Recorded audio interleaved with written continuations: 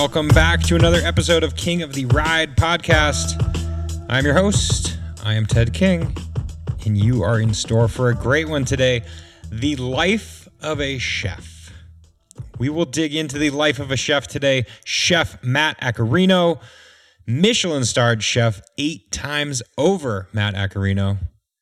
Matt and his team at SPQR in San Francisco continue to earn the accolades to produce some of the city's, no, honestly, the country's finest dining. And as if the life of a chef is not busy enough, Matt is a wicked fast cyclist. Besides being in the kitchen, he likes nothing more than sitting on the front of a group and spewing out enormous watts. He is articulate, he is witty, he's a friend of mine for years now, especially after I spent a good chunk of time living in the Bay Area.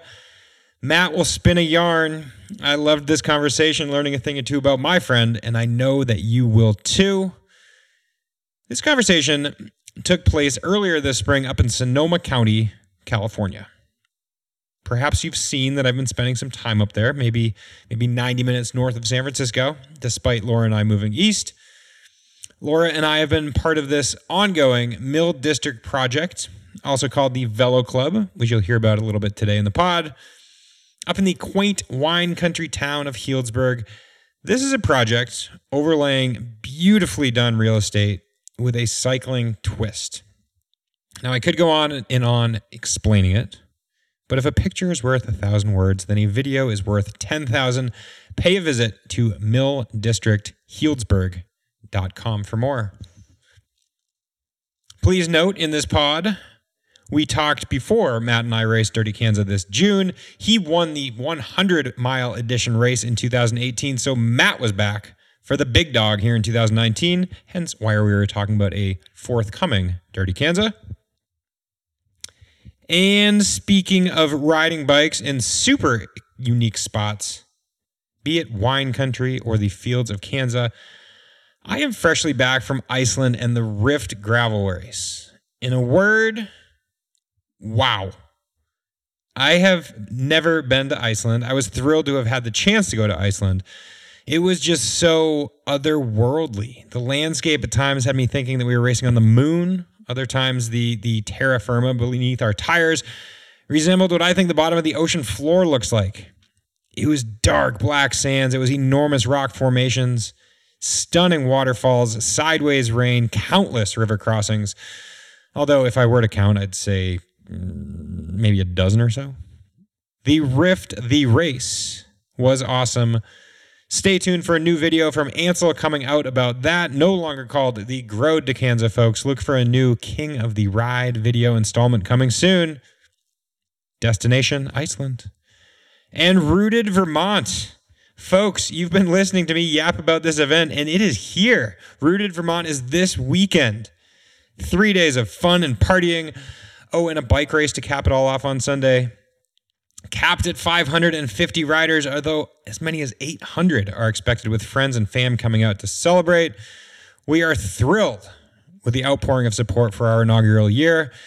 And next up after that, a little oxygen deprivation with Leadville, then SBTG RVL, Steamboat Gravel. That's going to be another incredibly awesome inaugural race.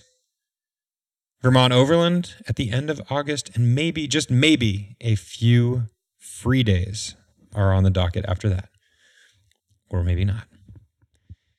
Hey, I called Bernal for the TDF win. Although I think a lot of people did that. Man, what a cool character. Waiting till the very end to pounce to take the jersey. Youngest racer at this year's tour.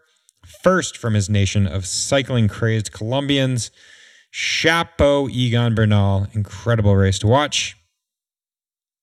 Thanks goes out to Splats Sunscreen for supporting today's pod. Summer is in full swing. It is hot out, ladies and gentlemen. It is sunny out.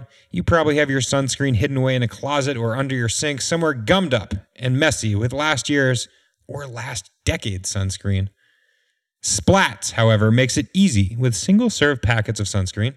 Ideal for people like me, people like you who are on the go. I keep these packs handy in my backpack, in my car. I put them in my saddlebag. I put them in my jersey pocket. I take them with me all the time. Definitely check out Splat's Sunscreen at splatssunscreen.com and use code KING at checkout for 20% off. Ladies and gentlemen, those reviews you leave on whatever podcast app you're using right now, those reviews are incredibly helpful. 5-star reviews are appreciated, but any feedback is going to make this podcast better. Thanks for taking just a few seconds to do that. Ladies and gentlemen, without further ado, please enjoy this conversation with Chef Matt Accarino.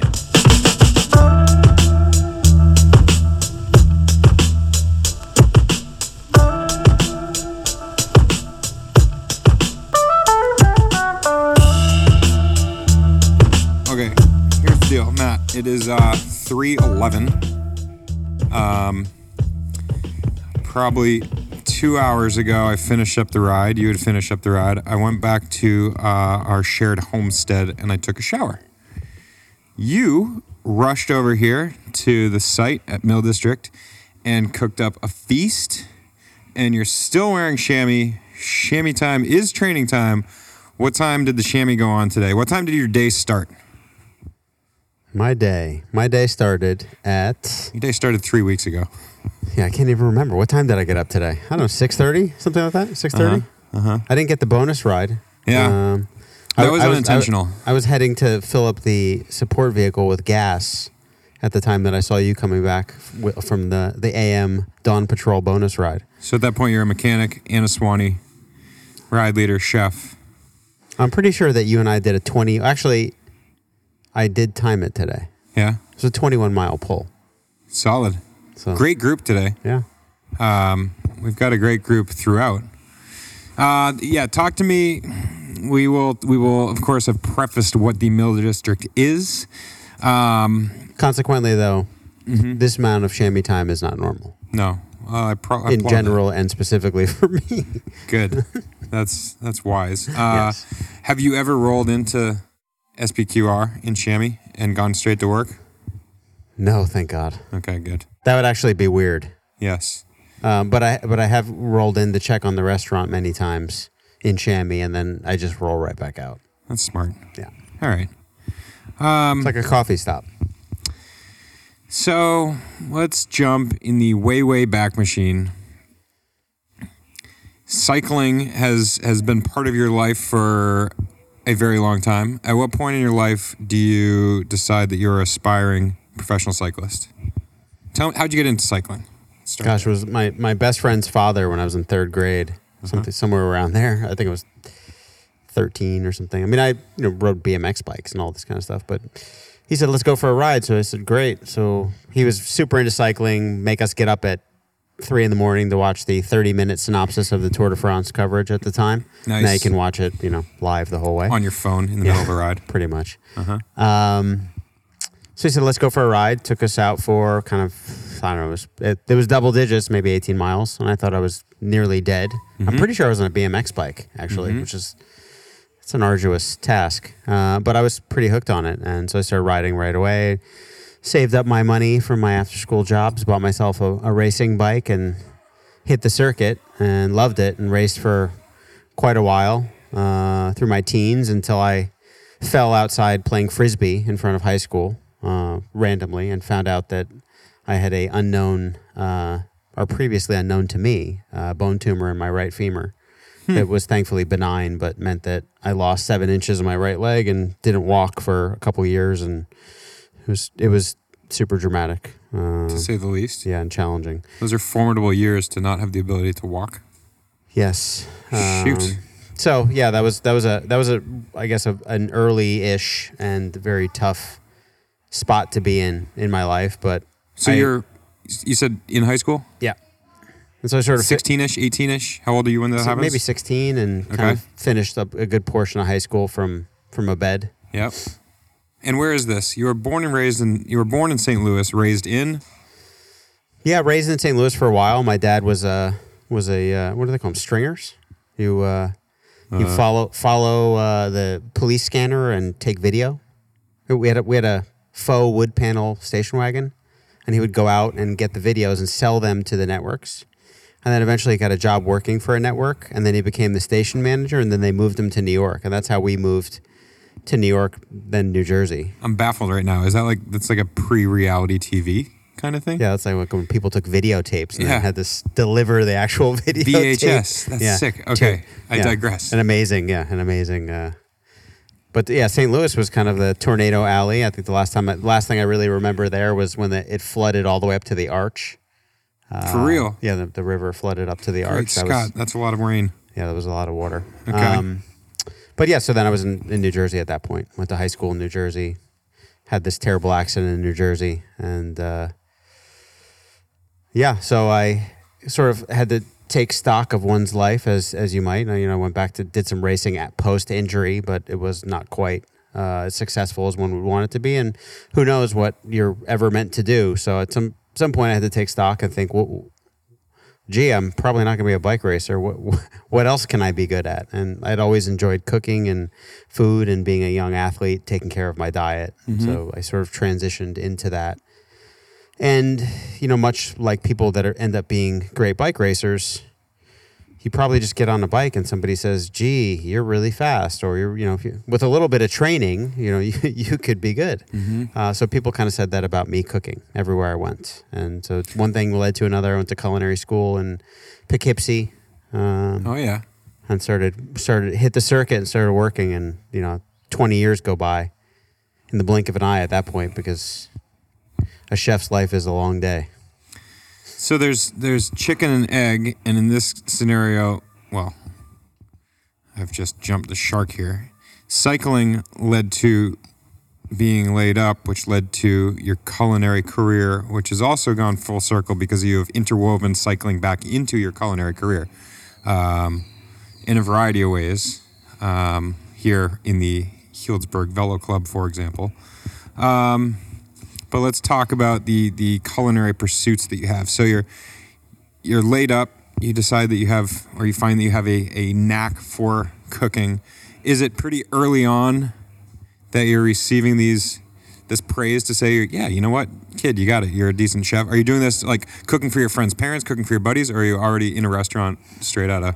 No, right into a restaurant. There was a little restaurant. I remember I'd go in there and I would prep, and I think I might have waited tables there too.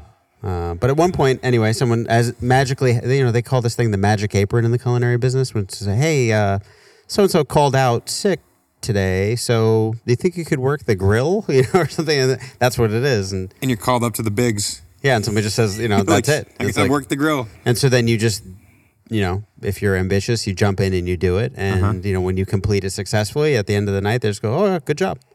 And you're in. And it's that fast. Yeah. So that's literally what happened to me. And the next thing I know, that guy never came back. And now I was the grill cook or the saute cook or whatever it was back then. And if you can take on a challenge in life and not master, but certainly complete that challenge, things tend to start happening. Yeah. And I can't imagine that it's a area that is lauded in praise. The kitchen, it's a busy area. It's industrious. You are cooking to please an audience that you don't necessarily see firsthand. Whereas, success on the bike, you cross the finish line first, and you're going to be in the media. You're going to get pictures. You're going to suddenly feel like a star. Having had the cycling in your background, like what was your determination in the cooking world? Do you have the fire from within? Did you want to prove something? Did you want to just have success in whatever it is you were doing? Where's your drive come from? Yeah, the drive in cooking is, I think there's an ingrained hospitality aspect that you have to have that is, says to you that you want to cook for others as opposed to eat, that you want to do things, there's sort of a service mentality. And I think that has to really be there first and foremost. And it's not everyone has that bug to do that. But the greatest achievements for me aren't, even today, are not culinary. It's not like, look at this dish that I made. It's the most amazing looking thing, or something. Is when I'm able to connect with a customer, connect with somebody that I'm cooking for, and make a new connection, sometimes even just in life, because of that experience. It's the culmination of that total experience that's most fulfilling about that.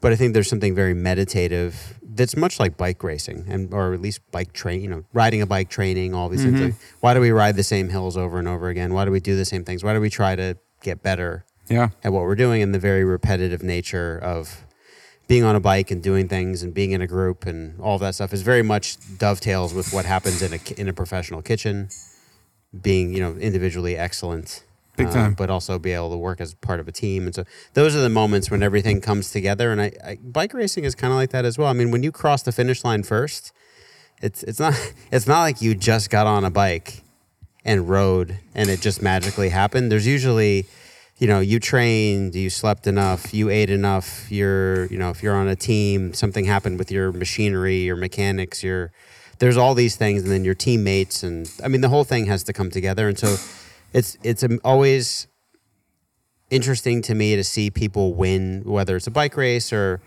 whatever, these massive, especially sports achievements, and you see all the emotion that comes flooding. What people don't realize is, at least in my mind, I don't think that's that person going, wow, I beat everybody else, I'm so happy. It's that all the stuff I went through, the injuries, the setbacks, all these things all culminate in this happened because I never gave up. Yeah. And so there's something in the culinary world, in the hospitality world, that is very much, I mean, God forbid, but we have times when people don't absolutely love every single thing that we do in a restaurant. Yeah. And so how we handle that, and then how we reboot or reset, and if we made an error, how we come back at that is not different. Very, very well said. I'm picturing Alberto Bettiol, young kid, 25 years old on EF, who wins his first ever bike race, which happens to be Tour of Flanders. And, he's this kid who crosses the line, and he's stoked, and he's smiling, and he has a great victory celebration, but then it's not until he gets on the phone. I think it's with his mom. He's Italian, so a very close familial relation, and that's when he breaks down. And it is the culmination of repetition, time and time and time and time again, doing the same intervals with the same group. The number of kilometers, miles that he's ticked off at home is extraordinary. Not yet countless, but probably in the 100,000 K range. Translating that to the culinary world, it's not often. Correct me if I'm wrong. It's not often that you're making a new plate, a new meal every single time. Like, your job is to seek perfection in repetition. So when you serve a plate, it's something you've made thousands of times. That particular plate, and you want it to come out exactly the way, better than the last time, which is this sort of idyllic presentation that happens in your mind, but not necessarily every time on that plate. Yeah, it's maniacal, right? It's the same thing as riding a bike. Here I am making this, and people always ask you, as a chef, what's your signature dish? Yeah. As though you get to choose. You don't get to choose. You know who chooses that? Your customers. Yeah. Because they're the ones that decide that they want to ask you for something. I mean, I remember we have this dish that we do at SBQR. It's a smoked flour pasta fettuccine, and then we bind it. It is delicious.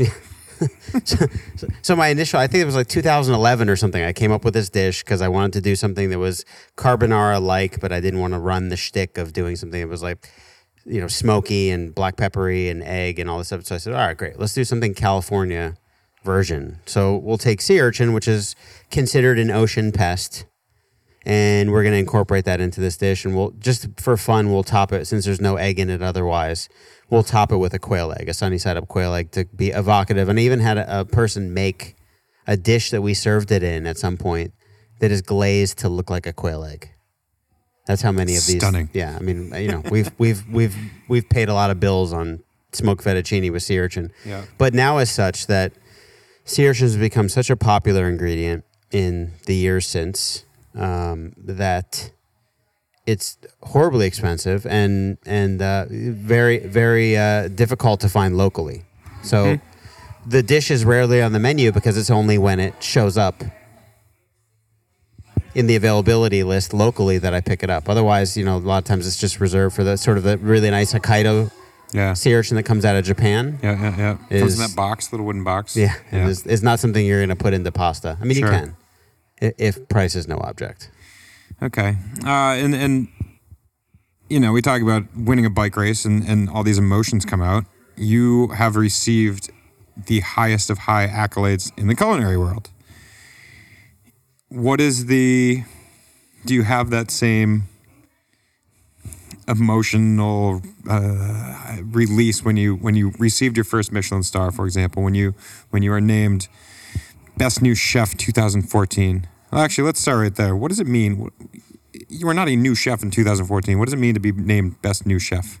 I think the technical term limit is you have to be within the first 5 years, and I was at my 4th year, so I was almost out. I was getting worried that I was going to be out. So Got it. I skated under. And first 5 years of being head chef at a restaurant. Yeah. Okay. Well, which was interesting for me because I had spent a number of years running restaurants for other chefs, which at the time I thought, well, I've run all these restaurants. It's not until you have your own restaurant that you realize, you're running someone's restaurant, but the amount of money you had to fundraise to open it, and the construction, and all the headaches, and all of the legalities and permits, and all of those hurdles to jump through that restaurateurs go through, is so much more difficult than just coming in, making a menu, cooking, hiring. That's has its pitfalls, but. The other part is worse, and you do it less often, so that no one is as practiced at it, and so opening up new restaurants is difficult. So I have respect for many of my mentors that I've opened a bunch of restaurants for at this point in my career, because I could see just how difficult those things are, having a restaurant that I work in that's mine. Can I bastardize this translation? Is being the executive chef of a restaurant, is that akin to being the GM of a team? So you're not just a sports director on a mic in a car saying, hey, so-and-so, go attack, but you're overseeing the entire thing, and you're overseeing your other chefs in the kitchen, and you're seeing the finances and so forth. Is that accurate or no? It can be. It depends on the size of the team. So the team gets big enough, maybe you have enough different positions, but my restaurant's 50 seats. So I change light bulbs. I try not to plunge toilets, but let's talk about SBQR. Trying to make food most of the time. First, SBQR. Now, if you ask my dad, he would know exactly what it means. I had to Google it. Do you know what SBQR means? The actual acronym? You want the English? There's. Let's do it all. Let's start in Roman. Sono puerchi questo romani. It means all Romans are pigs. You don't have that translation, do you? No, I don't. Yeah, that's a. They like to say that in Italy. Okay. It's a joke in Italy. Tu sei Italiano. It's Senatus Populis Que Romanus. So for the Senate and people of Rome is the English translation, but that's Latin actually. I was thinking that wasn't right when I said that's Roman. Okay. Yeah, it was the calling card of the Roman Empire, and when the restaurant was first opened, I was actually not the first chef. The first chef, they wanted to do a really simple Roman trattoria, almost paying homage to all the sort of small fried dishes like fried artichokes and tripe and things that you find in the tripa. Yeah, in the Roman the bars sort of vernacular. Yeah, good old Rome. Interesting. Okay. So, of course, being a young, ambitious chef, I said, well, I would like to work with you guys. I will fix your restaurant, and you must open me another one within a couple of years. And so they said, sure, we'll do that. Claim you said that. I like that. Yeah. Okay. And then what you realize is that, you should get everything in writing in life. Yes. So listeners, get everything in writing. We live in a litigious world. Well, we never opened that restaurant. So I just kept there. And much like, I'm a hammer and work is the nail. So I'm not going to stop. And so if I didn't have a place to unleash my ambitions elsewhere, I unleashed them, I suppose, there.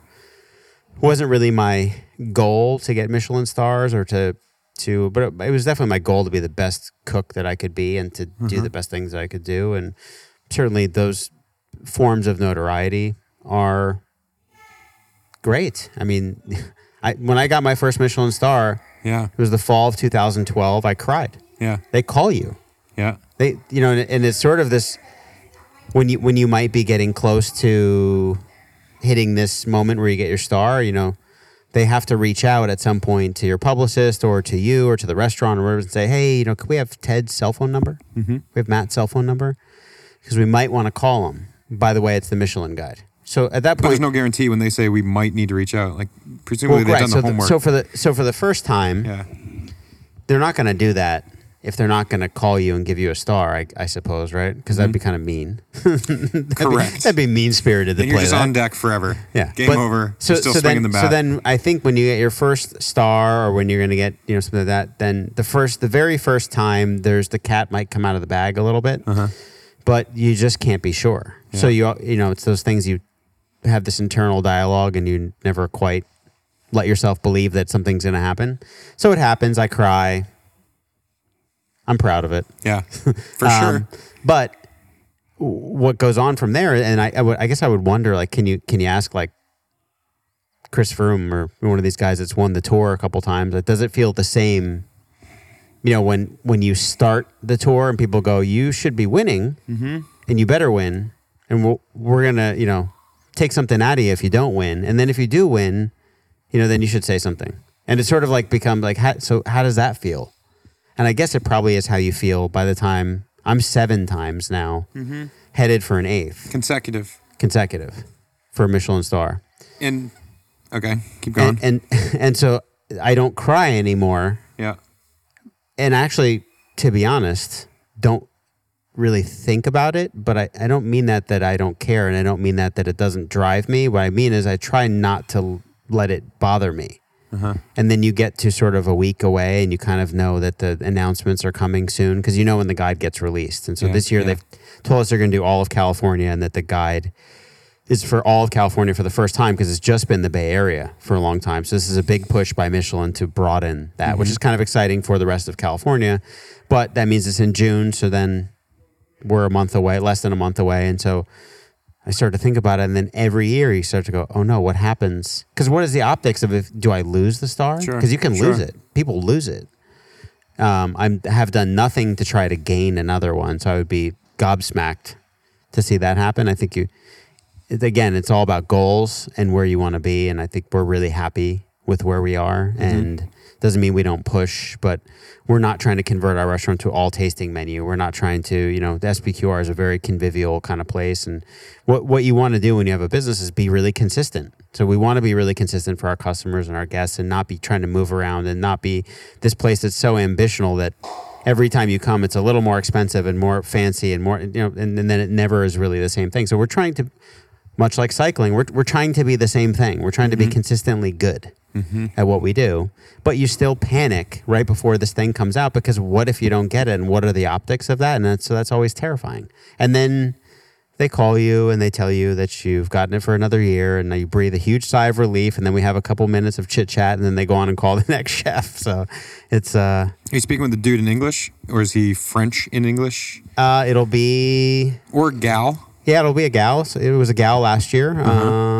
They do change the directors of the guides every couple of years. Yeah. Then usually there's an overall director for the guides worldwide that you don't necessarily get that. Maybe the 3-star recipients hear from that person, but I don't. So I hear from the guide for the director of the guide for North America. How many restaurants in North America receive a star of any variety? 1, 2, 3. Well, currently the Bay Area, which is be anywhere from Healdsburg, where we're sitting right now, all the way down to Santa Cruz almost area. And then, from the coast out to Oakland area, a bit further than there, I suppose. So it's a pretty broad area, has about 30 Okay. 1-star restaurants. And then you migrate east. I mean, like the Central Valley through Nevada probably has far fewer.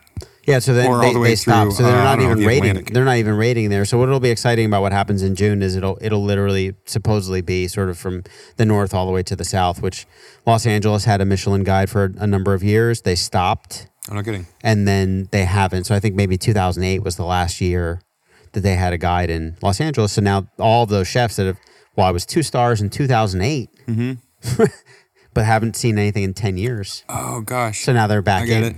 So I think there's a lot of excitement about it, and certainly, and I think what awards are much like what victories are, or palmares are in cycling.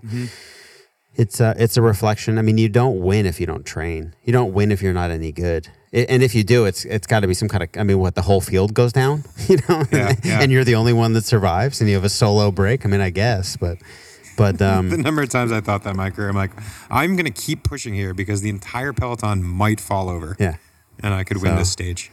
there are not too many mistakes. So I think you have to put the work in, and if you put the work in, and it becomes a reflection of your work, and that's what I've always been most proud of about whether it was the Food and Wine Best New Chef Award that I won, or the Michelin Stars, or James Beard nominations. Is they're all things that reflect some confidence in the overall body and consistency of your work, which means that you're doing it. And the thing is, what you realize as you get older and as you spend more time doing anything is that you're doing it, and you just have to keep doing it. Yeah. Well, right. It's not like, presumably, it's not like you're going to have a culminating award and then mic drop and walk away. Say, But I mean, do you remember when you first started in the professional ranks and you sort of like didn't know what you're getting into, and you go, am I going to be good enough, and am I going to be able to hang, and you have all these questions, and then all of a sudden those questions, once you're there, are answered. Yeah. And if there wasn't something you needed to do and to keep up, and now you need to do it, then for the most part you figure out like, well, I'm not going to get by skipping training rides, or not sleeping, or whatever it is that you're kind of playing games at. Then once Right. you're at this level, then everything really matters. Then It's just all part of the routine, right? you follow the routine. Yeah, and it's great to be rewarded. I remember, this is going to sound strange, I remember winning my second ever professional bike race and thinking, as my hands are in the air, I'm sort of coasting after the finish line, I remember thinking, is this it?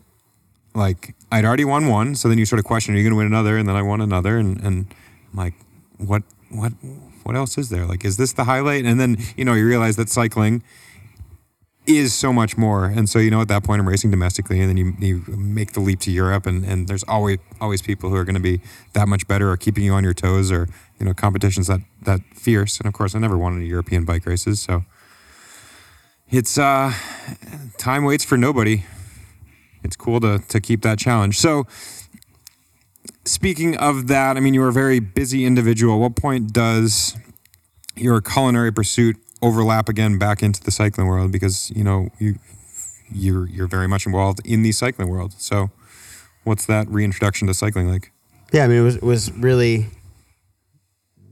that I was off a bike for, like 20 years. I mean, literally didn't even touch a bike. And that was, the associated leg pain after my surgeries. And I had a bunch of metal and things put into my leg to sort of make that right. And a lot of physical therapy. And now, I mean, I walk completely fine. Looking at me, you'd never know. There is a scar that goes from above my right knee all the way up to my hip. But that's faded with time. And it wasn't until my sort of mid-30s that I got back into cycling, and I just got on a bike one day and all of a sudden realized that it was like the exact same feeling you get when you're 13 years old or something, and you get on a bike for the first time and do this ride that you think is pretty epic. And at the end, you're sort of exhausted and kind of want to die, but you also feel like you've lived an amazing free moment in your life.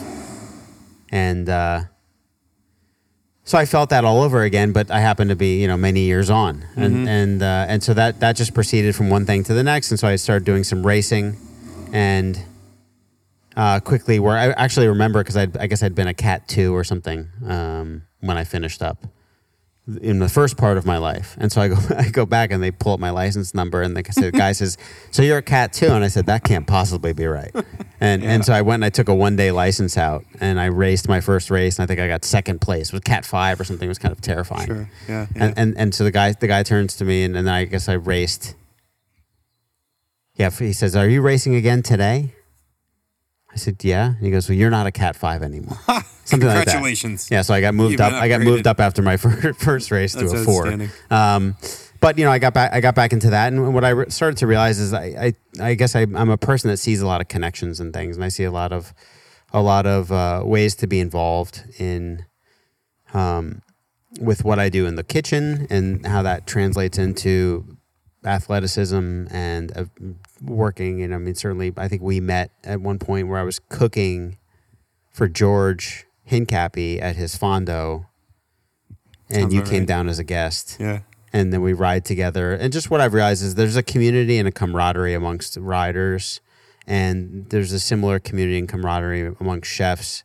And for the longest time, I started to think that gee, these kind of things are like constantly interwoven, because there are so many things about kitchen life and I think athletic life that are very, very, very similar. That for me, they kind of became this interwoven pattern. And it's, I guess more recently, my thoughts on it have started to diverge to the point where I realized that, I want to be an exceptional bike rider, whatever that means, whether I'm going to go race Dirty Kanza next to you and kind of see what that's like. I mean, it's like I'm terrified to race this 200-mile race with all these people, and you have some experience, more experience with it than I do. But I mean, I'm up for the challenge. I'm gonna try and do the best that I can. But it's sort of like right before you jump into anything, you're just a little bit on the edge of the pool here, about jumping into that. But I mean, I'm going to do things like that, but I'm also, the official, chef for the Tour of Utah, and we'll go there and do some cooking events and have to have these crazy meetings with hotels of all sorts where all the riders are staying and say like, can you guys use fresh eggs and real maple syrup and not corn syrup and all these things. And so I have my fingers in a lot of different pies, both in the kitchen and out of it. And I guess what I've realized is that I'm what I think is a pretty good bike rider and a pretty good chef. And I guess I just happen to be pretty good at more than one thing, as opposed to just trying to be good at one thing. And so I'm lucky for that. Yeah. But so dividing my time in the balance is difficult, but like all people, I try. Diversification is everything. For me, cycling very much still is a therapy, and it's something that I need, if not every day, very often. And it's, it's this way to let off steam or recharge my system or let the mind spin and sort of think of a new creative idea for whatever project it is that I'm working on. How instrumental is cycling in your actual profession in the kitchen, and especially with a 20-year hiatus from the bike? I mean, did you become a different chef when you were able to find that time on the bike? Totally. I mean, what I realize is, especially as a person who has to manage a bunch of other people, and deal with people management's about identifying everyone's personalities, what makes everyone tick, and then trying to pull all those things together into a team that's cohesive to go after one or sometimes multiple objectives and to get the best out of everybody that's there. And that can obviously be extensively difficult, and ongoingly difficult. And so that requires you to be clear and focused yourself. And so if you're not, everything is harder, especially if everyone's looking to you for that direction. And I suppose what I figured when I got back on riding and stuff, that is literally, like, to use a culinary term, my marinating time, because I will go out and ruminate on all these things for 5 hours and then come back.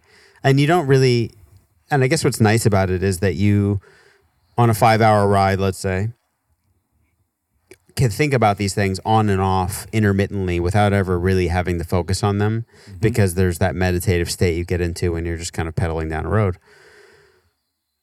And so you could pick them up and put them down 100 times in that 5 hours and make a little progress, and then come back a little clearer about it, a little less stressed. And certainly you're tiring yourself out. So whatever pent up aggravation you have is all kind of just exiting. You're literally sweating out your aggravation. That by the time you get back, nothing's that big of a deal. You feel good. You feel better. And, I've never felt so clear in my life as I have being back in cycling and applying that sort of clarity to my culinary career. So I think it's made me a calmer chef, a less frustrated chef, a better leader, a better mentor. So if my cooks are listening, when I'm out riding my bike, it's good for you. That's good mat time. How many of your coworkers have you convinced to get on bike rides? A lot. A lot. There's it was amazing. I've had sous chefs that have come with me to Italy and done trips there and gone and literally, visited wineries and visited chefs and done it mostly by bike, and of course, like, took in the Giro for a day or something. So that's been really interesting and really good for them. And typically what happens, sort of chef lifespan, is young, skinny, fast, right? And then you hit like mid-20s maybe, early 30s maybe, but at some point you hit and all of a sudden then you get fat. Because you stand on your feet all day, and although you'd be convinced that you have some incredible workload by standing on your feet, I think that it's stressful, but it doesn't burn calories. And so if you just stand there all day, I remember one of my servers told me one time she had one of those pedometers and figured out that she walked 10,000 steps in a service. And that's 4 hours. She walks 10,000 steps. And so I said, oh, well, I'm standing all day. Give it to me. And I put it on first thing in the morning, and I took it off at the end of the night. And I had walked like 1,000 steps in nine or 10 hours. Yeah. Because you are in a 3-foot radius unless you're going around running back and forth. So this sedentary but long-standing thing becomes very stressful but not very vigorous. And so at some point, you need some kind of balance. And it doesn't have to be cycling, but it needs to be something, some kind of, because it's not normal to stand in one place or stand in one small area for such a long period of time. And that takes its toll. And then it's funny how many of people that I've worked with that eventually in the kitchen come with some kind of back problem. And what they don't realize is that back problem is caused because I think, you stand around, your core is not strong, you're not doing a lot of exercise. And so unless you can address that balance, at some point you're just waiting for your lower back to start hurting. Then it knocks you out. So cycling is such an instrumental part of my life, and that is something that I love and value, and it's this thing that I can share with my wife and family and friends. I often question how well would I do if it was torn away from me permanently. If I had such a horrific accident that I could not ride a bike, could I live without the bicycle in my life? And you have experienced that at a young age when the sport is torn away from you. Graciously, you've been able to get back into it. Sort of a twofold question. If you weren't riding a bike, what do you suppose would be your release? What would be your therapy? I guess it's less twofold, and that's the direct question. Knowing, from the perspective of somebody who has had it torn away. Are you a reader? Would you get into CrossFit and do 10,000 push-ups every hour? Yeah, I almost wouldn't know because right. It's such a stupid hypothetical question, but I chew on it a for lot. me, it was very real to have that ripped away from me, and I remember thinking sort of my life was over, and it wasn't until really all I could do at some point was stand on crutches in the kitchen, and I could tell my parents, hey, I used to watch like Jacques Pepin and Julia Child, and so my dad would come home from work, and I'd say, Dad, I need 2 center cut steaks of filet mignon. Actually, Chateaubriand is the name. And I need this kind of blue cheese, and I would like a bottle of port wine, and this most ridiculous, expensive grocery list. And sometimes maybe it was indulged a little bit, but probably not. But I would stand on crutches and cook. And I guess I obsessively threw myself into cooking, and as time went on into professional cooking, that sort of maybe replaced my obsession with cycling for a time. And, through that level of dedication to that, much like my level of dedication to cycling, I would have hoped would have made me successful in cycling. It certainly made me successful as a chef. And I think that I, for a long time, didn't have the life balance that I needed that cycling has given me. And so I just love riding bikes. So for me, that's what works. I don't know that I'm not a great runner, and with my leg, I still don't know that I would ever be a great runner. It's just not a natural thing for me. But endurance, exercise, and repetitive things. Do you feel like you can speak more freely when you're holding a microphone to each other, like you're more open? We're between 2 trees. Between 2 trees, 2 olive trees. 2 olive trees. And a lamp. No, there's no ferns here. Zach Galifianakis. Yeah. Yeah. I think people think that we're actually just conversing, holding fake mics. Yeah. Because we look so natural. This is what we do. We just chill. We look so calm. But I think for me, cycling and cooking being 2 kind of equal passions in my life that I'm able to follow has really been literally the best of both worlds for me. And I'm glad that I was able to find that. And, I have a lot of people, I would thank people like you for helping me get back to that. People like George Hincapie, Chris Carmichael. There's been a bunch of people that I've come across over the years, in riding. And there's, the cycling world it can be a very wonderful, supportive community. And I think, you would see that in all the people that you've been able to ride with and make connections with and even post professional racing career. Almost especially post facto. And that was a conscious decision. We're here riding with Christian Meyer. I lived in Girona together, raced against each other, and it's been refreshing to hang out with him this week and talk about, our infatuation with the sport and our ability to ride after our professional careers and really embrace the sport and ride for the right reasons and step away from the competitive side of it, but still have that love for the sport. So right, it is this community. It's the greater cycling community, and then not only that, but introducing people to the sport of cycling and this crazy thing we've thrown our lives behind for the previous couple decades. Well, zeroing in on 40 minutes that I've extended to your chamois time for the day, which I'm very happy to have done. Typically, we wrap up with 3 questions. So without further ado, 1, what is your favorite place to ride a bike? 2, what is the one place that you've never ridden but that you long to ride a bike? And 3, with whom, anywhere, anyone in the world, alive or otherwise, would you like to ride a bike?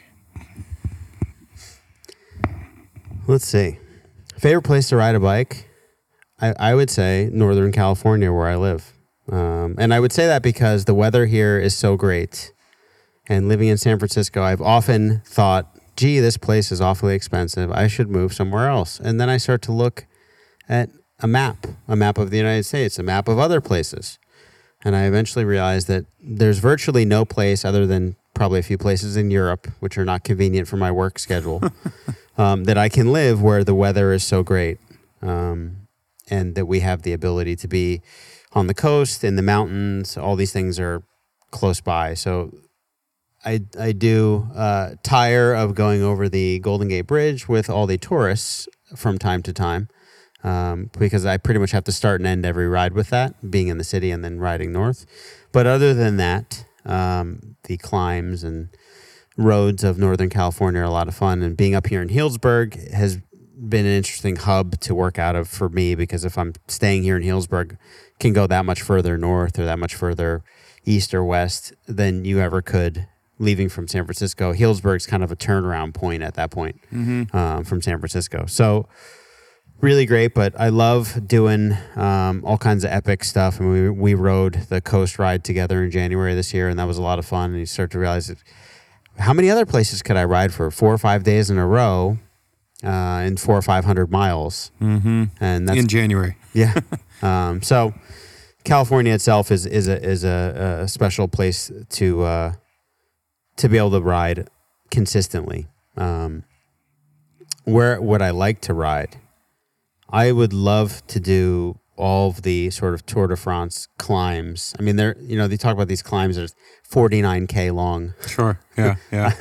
I'm a masochist, so I love doing that kind of stuff, and I love that the super long rides and the super long climbs and those kind of things. But I've never really ridden a bike in France. I don't think I've ever ridden a bike in France, actually. So I'd like to fix that. Nice. You can roll into Michelin HQ and be like, "Greetings, bonjour."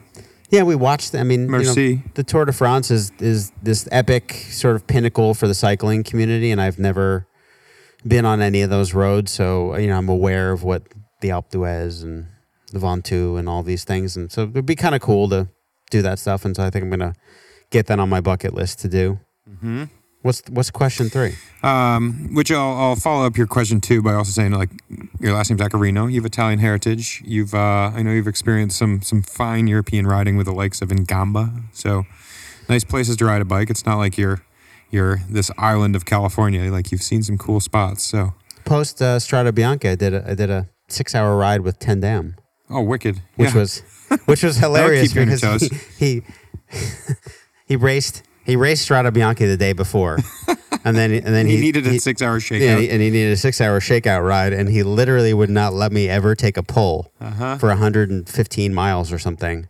And it was amazing. What a nutcase. But it was an amazing huge loop that we did from town to town, and we stopped for a sandwich. And Yeah. I mean, but those are the things that make it all incredibly worth it to be on a bike and do stuff. I mean, Sagan came into dinner to the restaurant recently, and just said, like, let's go for a ride. He had to do a photo shoot, of course. I mean, he does all these things. You do a very good Sagan impersonation. I don't think he's a listener, so he wouldn't be offended. Hello, chef. Yeah. Hello, I'm Peter Sagan. So he said, we're riding over here come the next day. And I realized at some point that they were riding up Seven Sisters, which is on Mount Tam. Yeah. And, we're consistently over about 350 watts going up that thing. And so there were a bunch of sponsor people that were with us, and they all got dropped. And at one point I realized it was me, Daniel Oss, and Peter Sagan riding up Seven Sisters, which was kind of a cool moment. And then our friend Nate, who works for Osmo, happened to be with us, and he could hang. So he got in front of us and took a picture of us. And so I have this picture of me with Daniel Oss and Peter Sagan. And how would that have ever happened? So that was a cool one. But I mean, those are the cool moments. And I think a lot of times the rides are as much about who they're with as they are about where they are. And so if you can get both, it's pretty awesome. That's poetry, man. You're good. Okay, well, that is the perfect segue to question number 3, which is, with whom, living or dead, alive or otherwise, fictitious or non, with whom would you like to ride a bike? I think I'm going to find out on June 2nd when we ride Dirty Kansas, DK 200. Oh, I was going to say, well, June 1st, show up for Dirty Kansas. Sorry. June 2nd, show up for the shakeout ride. I won't be doing that. I'll be shaking prosciuttos on the 2nd. Yes. So I think I'll find out on June 1st. We line up for Dirty Kansas. We've been discussing that. There's no shortage of heavy hitters and newbies and everything in between coming to DK. But I imagine that in a competitive nature, which that ride will be. Fact. That will be the most talented group that I have ever lined up with for a competitive event, a truly competitive event in my life. That's cool. So I will, on June 1st, I'll be there on the 1st. Thank you. Excellent. Good. On June 1st, I will find out a lot of things about. That's outstanding. Well, yeah. I mean, your reintroduction to cycling, and so long as I've known you, it's been very much with a road racing presence. You enjoy road racing, and it's nice to see you dipping your toe into the gravel world, and seeing this broader spectrum. And that said, I really do appreciate your appreciation for road riding, because that is where my heritage is, and I want to see road racing to continue to thrive amid gravel booming. Well, I think that the draw to gravel there's a lot of reasons that people are drawn to gravel, but I guess what draws me to it is this 200 miles, right? This epic challenge that we've all gone. I mean, I regularly do 100+ mile training rides. So why not double up? Well, right, but it's like, if my Sunday is 118, 120, 130 miles and by myself, right? Yeah. Well, good. So you don't want to go out and just bang out a 200-mile training ride for a 200-mile Kansas. So always keep it up.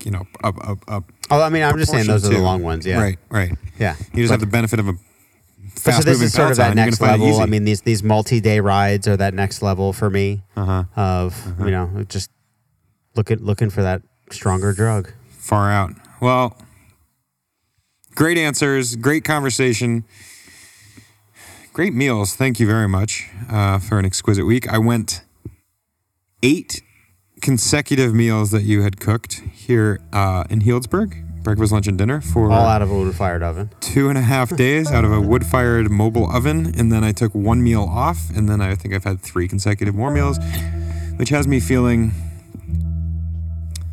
well-fueled. So, Matt Accarino, thank you very much for your time. I appreciate the camaraderie on the bike, the amazing food you've been whipping up. This has been a pleasure, and I look forward to hanging out in Emporia, Kansas, if not sooner. Cheers.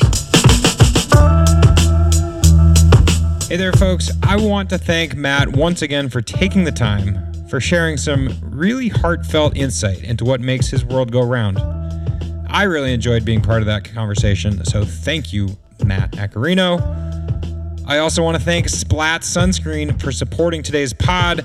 Again, Splatz provides high-performing sunscreen for athletes and people on the go. Their individual use packets are ideal for stowing in a jersey pocket, a backpack, keep it in your car, in your saddlebag, wherever. Check them out, splatzsunscreen.com. I've been using Splatz this year, and I want to remind you to keep your eyes peeled for them at Leadville, at SBTGRVL, Steamboat, and others. Can't make it to those events, folks? Visit them at splatzsunscreen.com and use code KING at checkout for 20% savings. Ladies and gentlemen, thank you once again for listening. Until next time, please enjoy the ride.